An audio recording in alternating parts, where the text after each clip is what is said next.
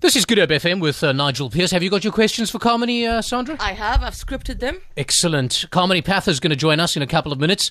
She's going to be talking about the slave route challenge, what to eat on the day, what to avoid, like dried fruit. You'd want to avoid dried fruit on the morning of the race. I'm also thinking dulces aren't going to be liquor. Anything curry, anything spicy you'd want to avoid. Kamini, good morning. Welcome to the show. Hey, Nigel. I feel like dulces are good for any other time besides before prep day. Yeah. You exercise. I mean, you're looking very sporty this morning. Yeah, because I'm heading to the gym after this. Also, I thought, it's like the method version of Radio Chat, no? Just give us 1 second there, Kamini. 9:28. On the 8th of May, I won't only be running because I made a New Year's resolution or to tick some box. I won't only be running for the crisp morning air or to show off my new running shoes. On the 8th of May, I'll be running the Slave Route Challenge for Andy and Philofan. To honor one of the many people who were slaves in the Cape, go to imrunningfor.coza, register for the race and receive the name of the person you will be running for. The Slave Route Challenge is proudly sponsored by Metropolitan, a division of MMI Group Limited, an authorized financial services provider. We keep banging on. Sorry, no problem, Kamini. We keep banging on about the Slave Route Challenge and the layers associated with this race. Historical significance, obviously. You'll be running through the Castle of Good Hope, the Whipping Post, the old slave church, up Kasista Hill in Boekap. That's a rich tapestry up there in Boekap, and the ladies will be out on Sunday, the 8th of May, with Kasistas, and you'll smell Kasistas when you run up Kasista Hill. On the 8th of May. Not only the history, but there's health and wellness associated with this race. Obviously, diet is important. Kamini, and that's why Kamini Pather's here this morning. Kamini, you exercise, and you exercise regularly. What's your regime like? I think how you prep for race day is pretty similar to how you would just prep for life. It's about common sense. It's about whole grains. It's about, what you were saying earlier about dried fruit. I actually didn't know this. The whole thing about before race day is you got to eat fruit, yes, but things that are low in fiber because you don't want an upset stomach along the way. You've got to keep well hydrated as well. Have you run this race before, Nigel? I have not. So this is my first Slave Route Challenge. I'm looking forward to it. Yeah, it should be a good one. I think the route is pretty incredible. What are you doing? Are you running on the 8th of May? Sadly not. I've been booked for a gig on the 8th. Okay. But I will be running in spirit. Lovely. I still haven't run a 21 though. I've heard that the entries for that have closed. I know that the 5 and the 10K are still open. 21's obviously a very popular race. People like doing the halves. It's obviously not a marathon, and you can still get by on a limited amount of training. But again, we want to encourage people to firstly start exercising, and sometimes people are we know that people are in a bad space for a number of reasons. People abuse alcohol or cigarettes or drugs or they sell their bodies, and maybe you want another start. Maybe you're listening to the show right now, you're sitting in your room wherever you may be or at work, and you're going, I want to stop the use of drugs. I need to cut down on alcohol or cigarettes, or I want to change my diet. I'm eating badly. I've picked up so much weight over the last, 15, 20 years, or I used to exercise. Get involved in this race. Maybe do the 5K fun run as a start, particularly those who haven't run in a while or exercised in a while. Or if you're feeling confident, you may want to do the 10K walk, a nice brisk 10K walk, but do something positive. Get involved in something positive. Just the many layers associated with this Slave Route Challenge. How important is the food that one eats when preparing for a race? You mentioned it early on. You mentioned whole grains. What other food types should people be consuming before race day, Kamini?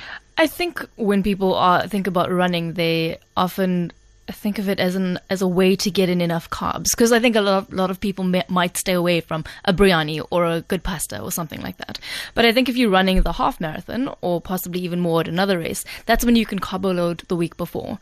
But again, it's things like brown pasta or brown rice or couscous or quinoa or something like that, and not like a full cheesy hamburger, extra bacon, or it's not your pasta with all the cream sauces in it, because that's just going to upset your stomach and you're getting fat, not necessarily carbs.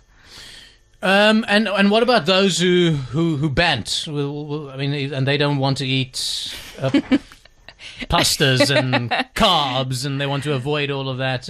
What would they be consuming? Look, the whole banting regime is a very different mindset. So I would imagine that they would eat very high sort of fatty food. So fry everything in bacon fat with a bit of extra elbow. I always think that life's too short to skip a bowl of pasta every so often. What did you consume this morning? This morning I had oats, but I did it with, not oats, it was porridge with rolled oats, with red quinoa, with steel cut spelt, and there was chia seeds in it as well. And I did that with some coconut oil and a bit of coconut milk. Sounds yummy. It was delicious. Expensive. Is it expensive?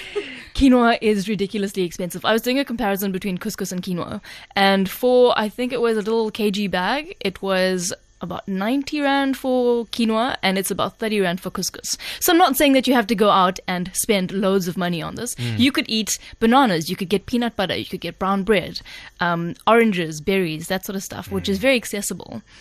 But if I was running 10Ks like I did on Sunday, I had a cup of coffee before I left. How did you feel during the race? I felt great. Did you have milk in your coffee? No. Okay. I do the espresso with a little bit of butter and coconut oil. That whole bullet coffee thing. Butter and coconut oil in a coffee. So coconut bomb, oil is bullet? supposed to increase your, like, it's called the bullet coffee, Yeah. yes. But the coconut oil is supposed to increase your brain function, and then the butter's got something to do with retaining the caffeine in the coffee and whatever. So it's great, and it tastes kind of, you don't need sugar in it. It tastes a little bit sweeter because of the coconut milk. Oh, sorry, Almost coconut oil. It's almost like a shake. It's almost creamy in its consistency. Agreed, it is creamy because there is quite a lot of fat in there. It's like your shot of fat before you go. So how much butter are you putting in your cup of coffee? It's probably about a teaspoon. Teaspoon I of literally butter? just lob off a little corner of butter and put it into espresso cup. Interesting. Okay, so you had the coffee before the run, and you felt good during the run. You felt good after the run.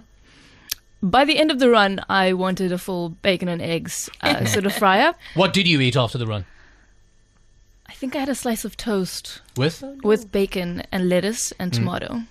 And what would you recommend folk who are running the Slave Route Challenge eat after the race on the 8th of May? Kamini Pather has joined us, 9:34.